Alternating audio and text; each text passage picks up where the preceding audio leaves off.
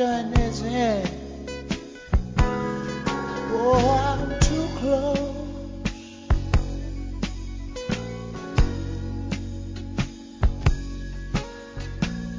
to shaking hands with all my friends. You know I'm too close.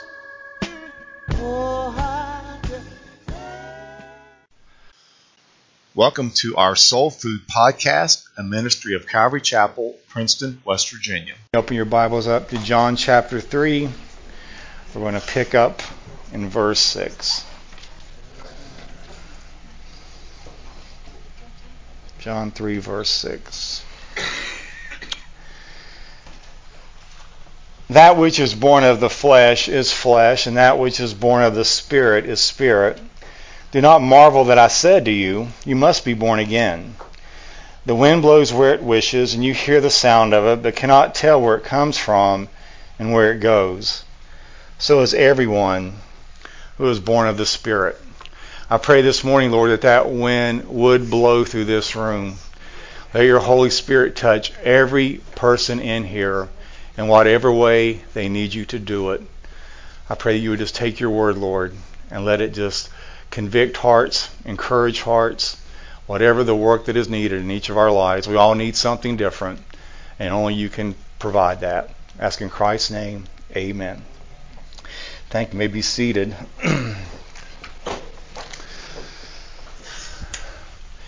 In May 2002, Leonardo Diaz, a Colombian hiker, decided to do some serious mountain climbing with some friends.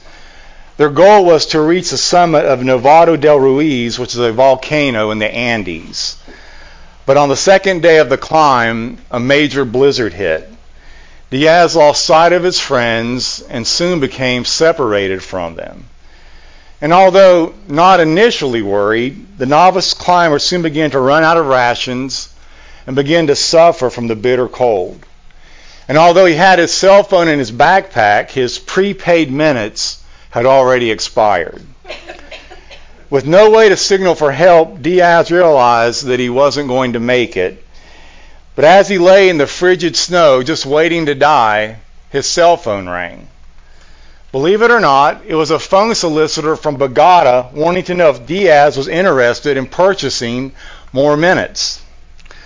Maria del Pilar Bastos of Bell South said, "We called to remind him that his cell phone had run out of minutes. He said it was the work of an angel because he was lost in the Andes." Diaz described his location to the caller and asked that his family be notified so that they could dispatch a rescue team. The Bell South operators could tell from the sound of his voice that hypothermia had already begun to set in. And so they called Diaz every 30 minutes to keep him awake and to maintain his hope for survival.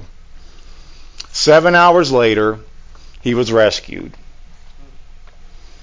How extraordinary. What normally might have been perceived as a nuisance call saved his life.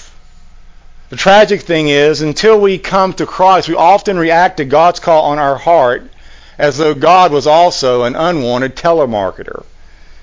Sadly, many people will only come to his call when they realize that they are in desperate need. This morning we're going to see Jesus give a clarion call concerning the need of salvation to one of the most religious men alive during that time.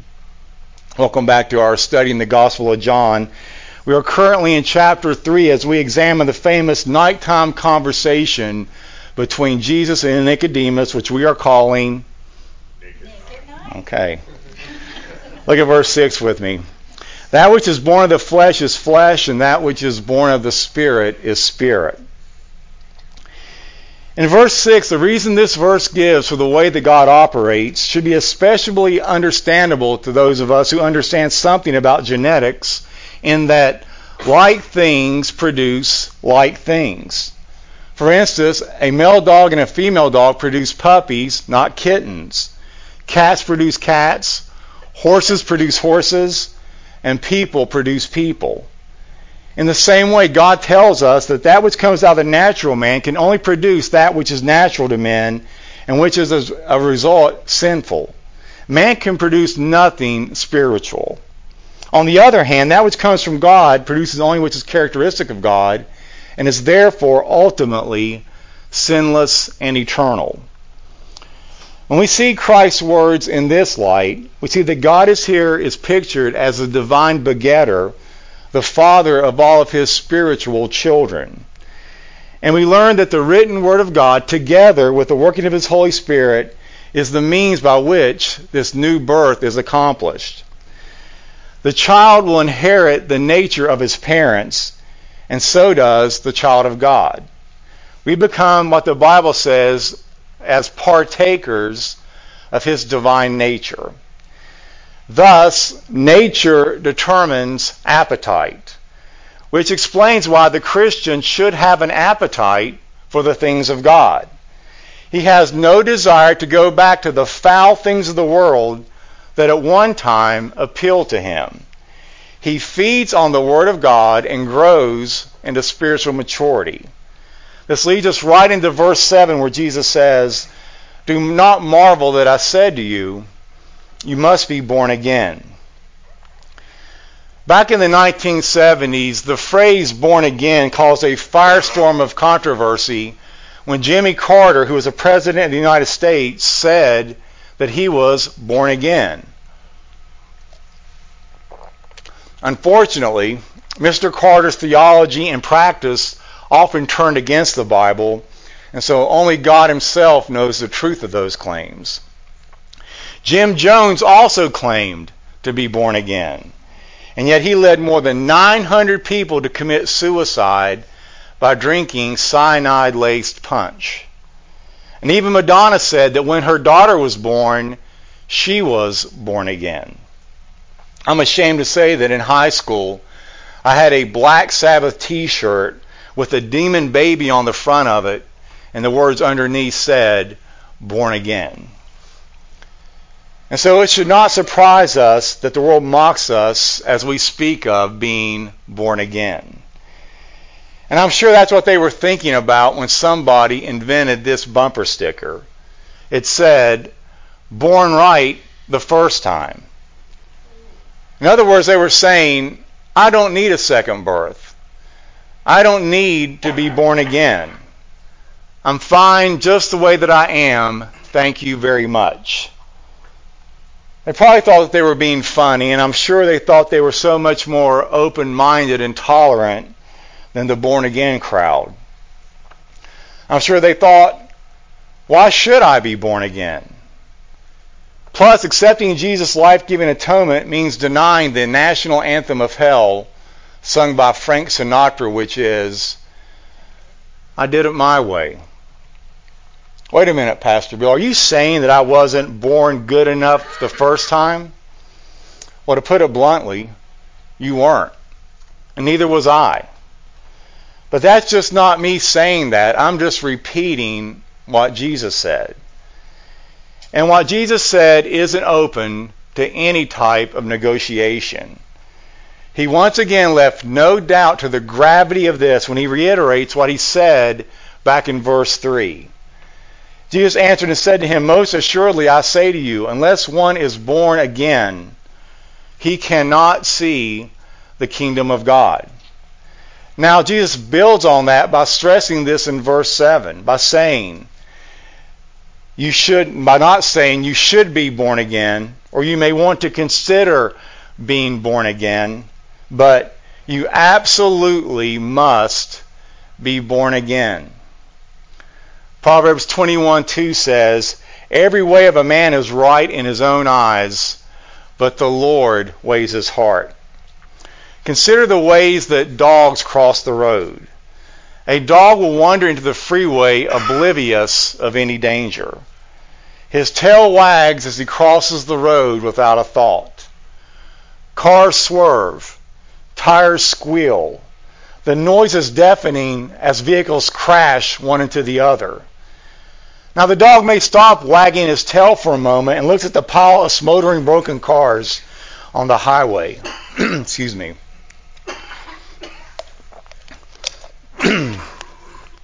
His expression betrays his thoughts as his brain doesn't realize for one moment that he is responsible for this disaster. And very much like that, when man wanders onto the freeway of sin, his tail wags with delight. He thinks that this is what he was made for. His thoughts or any repercussions of his actions are shallow. For example, he may wander off into lust and then eventually wanders onto the highway of adultery. Suddenly, a disaster unfolds before him. His marriage is shattered. His name is tarnished, and his children are scarred. But like that ignorant dog, he doesn't realize for one moment that he is solely responsible for his sin. This is why we need the new birth. This is why we need to be born again. For it is the only path to new life.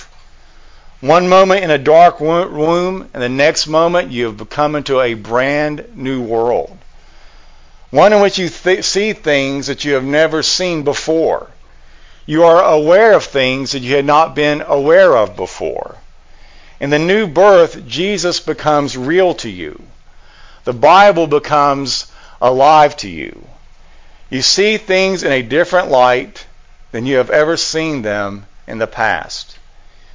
And yet, many people who claim to be Christians still see things as a way that they have always seen them. Jesus is still just a historical figure to them, not one with whom they have an intimate relationship. But there is a new world you live in if you have truly been born again. So let me ask you, are you a Christian? What about your life? Unfortunately, it is possible to live a Christian life that is so much like the life of the world that he will never be able to, on the basis of his life, point anyone to the Lord. Does that describe you? Ask yourself, has my life been changed? Can I point to anything that will hold up as tangible evidence for myself and others of the power of God through Jesus to transform my thinking and my lifestyle? But I need to address something here. Does being born again mean that I will never again struggle with sin? And what if I do? Am I still saved? There are many things that separate true Christianity from other religions, but the most important is that Christianity is not a works religion. All the other religions or systems of religious thought known through history have at their base some system of good works by which the followers of that religion earn merit. Christianity insists, on the other hand, that we cannot earn anything. That all that could possibly be done has already been done for us by Christ. And that salvation is entered, therefore, not by doing anything, but by just receiving God's gift. You see, religion is man reaching up to God. Christianity is God reaching down to man. Even the Christian life grows out of that initial and complete accomplishment by the Lord Jesus. So I guess a question might arise. Then what happens to the old fleshly nature when a person is born again? Well, that person receives a new nature. She has a new spirit. The new spirit is the offering of the Holy Spirit, which is the offspring of God. But what happens to her old nature? What happens to her flesh? There are some who teach that the flesh is eradicated, or if you prefer this terminology, that the flesh is transformed so it is no longer sinful. But this text refutes that, as well as does just the practice of living. When you become a Christian, you may think that all your struggles are now over. And you may be disappointed and even discouraged to learn that in one sense, the struggle is only beginning. Because now you have not one nature, but two natures battling inside you. Before you were unhappy, but at least you weren't schizophrenic. But now you are struggling. If this has been your experience, you must not despair. Nor must you think that because the old nature is apparent, you are therefore free to keep sinning openly every day, allowing the old nature to dominate. On the contrary, you have been given a new spirit and a new nature precisely so the flesh will not dominate. The Bible tells us in Galatians 5:16 that we are to live by the Spirit, for then we will not gratify the desires of the sinful nature. So what does it mean to walk in the Spirit? It is primarily a matter of bathing ourselves in prayer and then walking in obedience to what the Scripture teaches. So let us place ourselves in circles where the life of the Spirit may grow. Let us read the Bible. Let us pray. Let us make Christian decisions. When we do this, we will find ourselves increasingly victorious. And the fruit of the Spirit, love, joy, peace, patience, gentleness, goodness, faithfulness, kindness, and self-control will all begin to grow in us. Let's get back to Nicodemus. The implications of Jesus' words for Nicodemus were staggering. You see, all of his life he had diligently obeyed the law and the rituals of Judaism. He had joined the ultra-religious Pharisees and even became a member of the Sanhedrin. Now Jesus called him to forsake all of that and to start completely over, and to abandon the entire system of works righteousness in which he had placed his hope, and to realize the human effort was powerless to save. Now, although Jesus' words were based on Old Testament revelation, they ran contrary to everything Nicodemus had ever been taught. For his entire life, he had believed that salvation came through his own external merit. And I'm sure he found it exceedingly difficult to believe otherwise. Aware of this astonishment, Jesus said to him, "Do not be amazed that I say to you, you must be born again." And that verb translated must is a very strong term. John used it elsewhere in his gospel to refer to the necessity of the crucifixion. Now, describing the consternation that Nicodemus must have felt, R.C.H. Lenski writes this. Excuse me. He says, Jesus' words regarding the new birth shatters once for all every supposed excellence of man's attainment, all merit of human deeds, all prerogatives of natural birth or station. Spiritual birth is something one undergoes, not something one produces. As our efforts had nothing to do with our natural conception and birth, so in an analogous way, but on a far higher plane, regeneration is not a work of us. Lenski finishes by writing, all on which he has built his hopes throughout a long, arduous life, here sank into ruin and became a little worthless heap of ashes. What a blow that must have been to Nicodemus. His being a Jew gave him no part in the kingdom. His being a Pharisee, esteemed holier than other people, avowed him nothing. His membership in the Sanhedrin and his fame as one of its scribes counted for nothing. This rabbi from Galilee calmly tells him that he is not even yet in the kingdom. Let me finish verse 7 by drawing a contrast from the life of Nicodemus and let us know what it means to be born again and what it doesn't mean. First, being born again is not about human efforts. If anyone deserved eternal life, then it would appear that Nicodemus had all the right qualifications. But this story reminds us of 4 simple truths. And if you take notes, they are all alliterated with the letter P. 1. Our position in life will not save us. Nicodemus was a man of the Pharisees. He was one of the 70 who comprised the Sanhedrin. This was basically the Jewish Supreme Court. But our position in life cannot save us. Being born again is not about human effort. Number 2, popularity does not save us. Nicodemus was well known and popular. He was recognized as a leader. Parents would no doubt point to Nicodemus and tell their children, there's a good man. Be like him. He's a good role model. He was popular. But being born again is not about popularity. Number 3, prestige does not save us.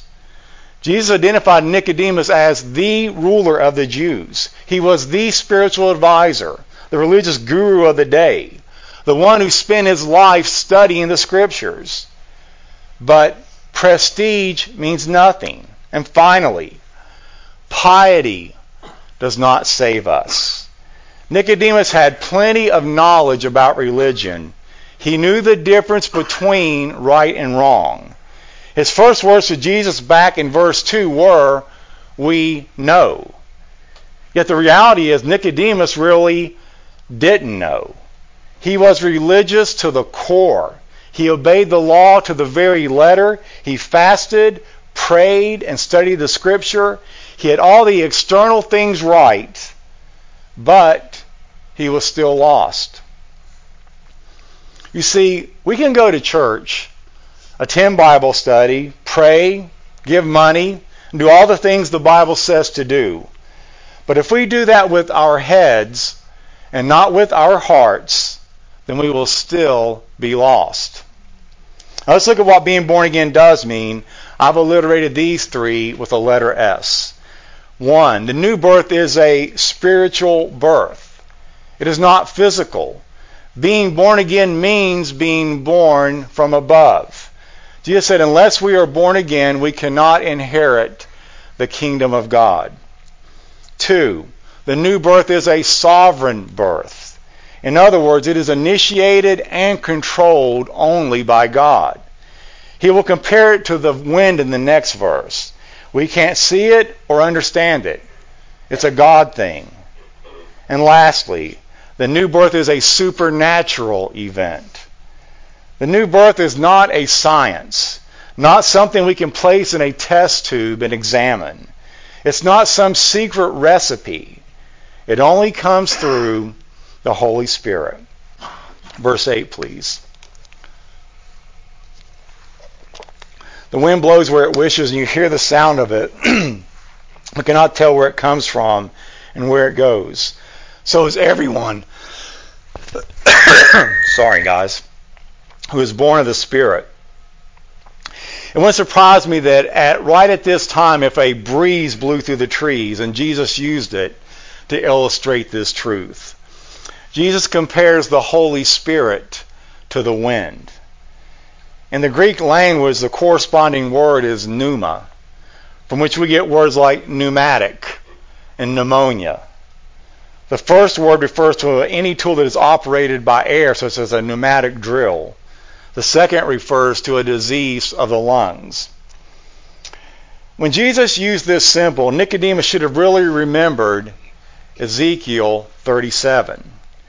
After showing him a valley of dry bones, the Lord asked Ezekiel, "How can these bones live again?" "I don't know," answered Ezekiel.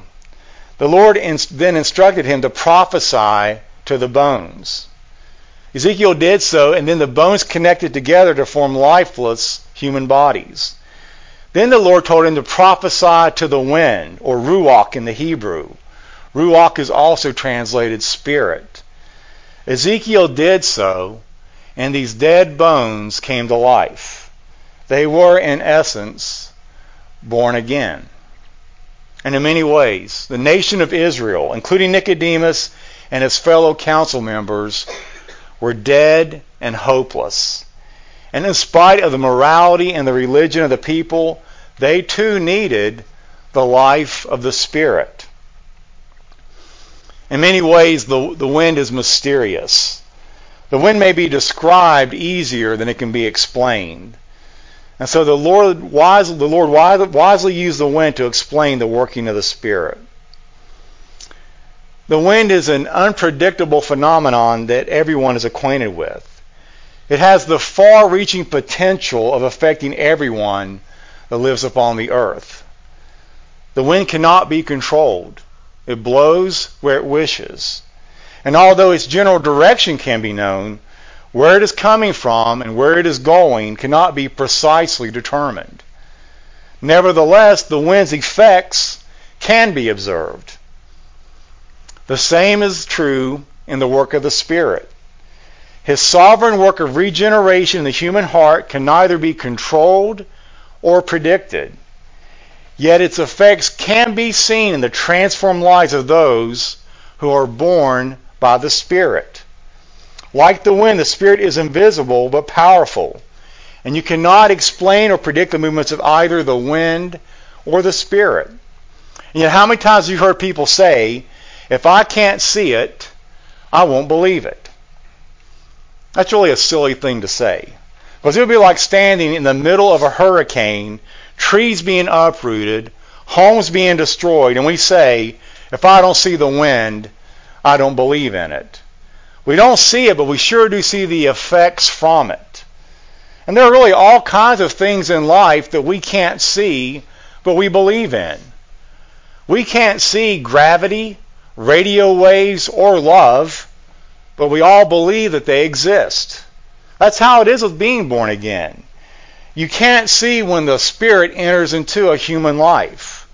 Now, the big difference between spiritual and physical birth is you can immediately see a physical birth. Of course, now you have fathers in the waiting room or in the operating room videoing everything with their iPhone so it can be posted on Facebook 4 minutes later. As I told you last week, I have a very weak stomach. Please never send me that video. So like the wind, there is a mystery associated with this. Jesus said no one can see the kingdom of God without being born from above. Later the Apostle Paul would say this: the man without the Spirit does not accept things that come from the Spirit of God, for they are foolishness to him, and he cannot understand them because they are spiritually discerned. It's like the man born blind in John chapter 9. When questioned by the authorities, he said, I can't explain it. I just know one thing. I was blind, but now I see. And that is the testimony of everyone who has been born again. I can't explain how God can transform a sinner into a saint. I just know that I was lost, and now I'm found. I was blind, but now I see. I was on my way to hell, but now I'm on my way to heaven. The new birth is supernatural. It is beyond human explanation. Likewise, a wind can come in the form of a tornado and move down a street and touch every house, but leave one completely untouched. The same thing can happen in a church service. When two people are sitting in the exact same row under the same sermon, one is convicted by the Holy Spirit and is brought to repentance and faith in Christ, but the man seated next to him remains untouched and unmoved and leaves lost and apparently carefree. This is the unexplainable mystery of the sovereign work of God in salvation. But in the same way, when a person is born again by the Holy Spirit, you don't see the Holy Spirit enter into their body, but if God's Spirit has entered, you will begin to see the effects of that. In the practical experience of life, the inward change that occurs after the new birth will be manifested in its outward expressions. A drunk will become sober. A thief will become honest. And a liar will love the truth. A prior proud religious person will have a deep sense of his unworthiness apart from God's guiding presence. You see, the Spirit is always moving us out of darkness and into light. He's always bringing the light of Christ into our darkness and exposing the ways of darkness. That's why, as this takes place, we find old patterns of behavior abhorrent. That's why we want to change. That's why we desire to have a new kind of life. We want to move out of the darkness and into freedom, peace, and joy that comes from living in the light. The Spirit of Christ is reproducing that within us. This is what Paul is referring to in Galatians 5 when he talks about the fruit of the Spirit again. These are the qualities that mark the life of Jesus. They are the qualities that mark the way that Jesus related to other people.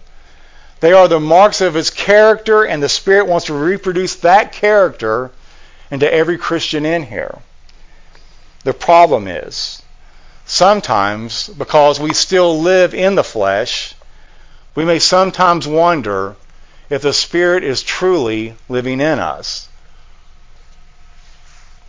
Because sometimes our emotions and our feelings will lie to us. In his book, Fit for the Master's Use, F.B. Meyer gives us great insight. He writes, I do not believe in the eradication of self, but I believe when we come to the cross, to Jordan as it were, we put the cross, the death of Christ, between ourselves and our old past life. We pass through the Jordan in our own experience when we unite ourselves with Christ's death and are planted with him in the likeness of his death. After that, we stand in the land of Canaan. At Kadesh you looked over, but now you're in, and yet you may not feel much.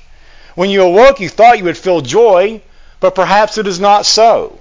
You are quiet and still. Never mind. Don't you know that a man may cross the equator and not know it? Without emotion or passion relying upon the Holy Spirit to make your reckoning true, you have passed Jordan. You are now in the land of Christ. He is the land of promise. As we finish up this morning, 200 years ago, rational people would have mocked you if you spoke of the possibility of massive jumbo jets floating through the air filled with people. I mean, any sensible person knew that massively heavy objects couldn't possibly float through the air. They knew this because of an invisible law, the law of gravity. But we know now that it is possible because there is another law that can overcome gravity.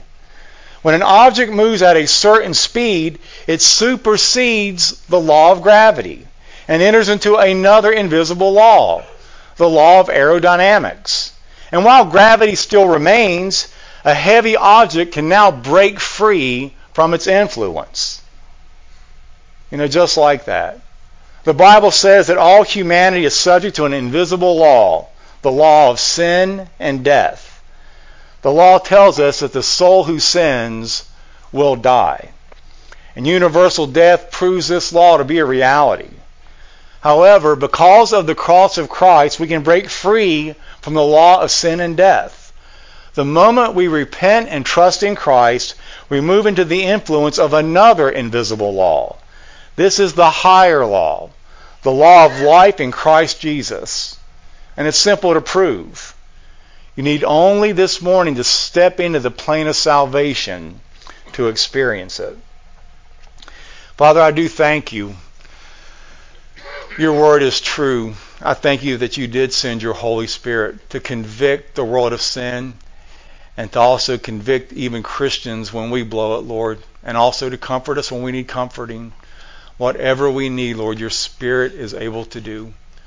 So, Lord, search every heart within here. Let us be honest with ourselves and let us do business with you. Right before we have communion, Lord, you said let each man examine himself. So, Lord, I pray that you would just give us just a few seconds, just go over our life. And if there are things that we need to change, let us make those things right, and then let us take communion joyfully. Ask these things in your name. Amen. Ask Pastor John to come up.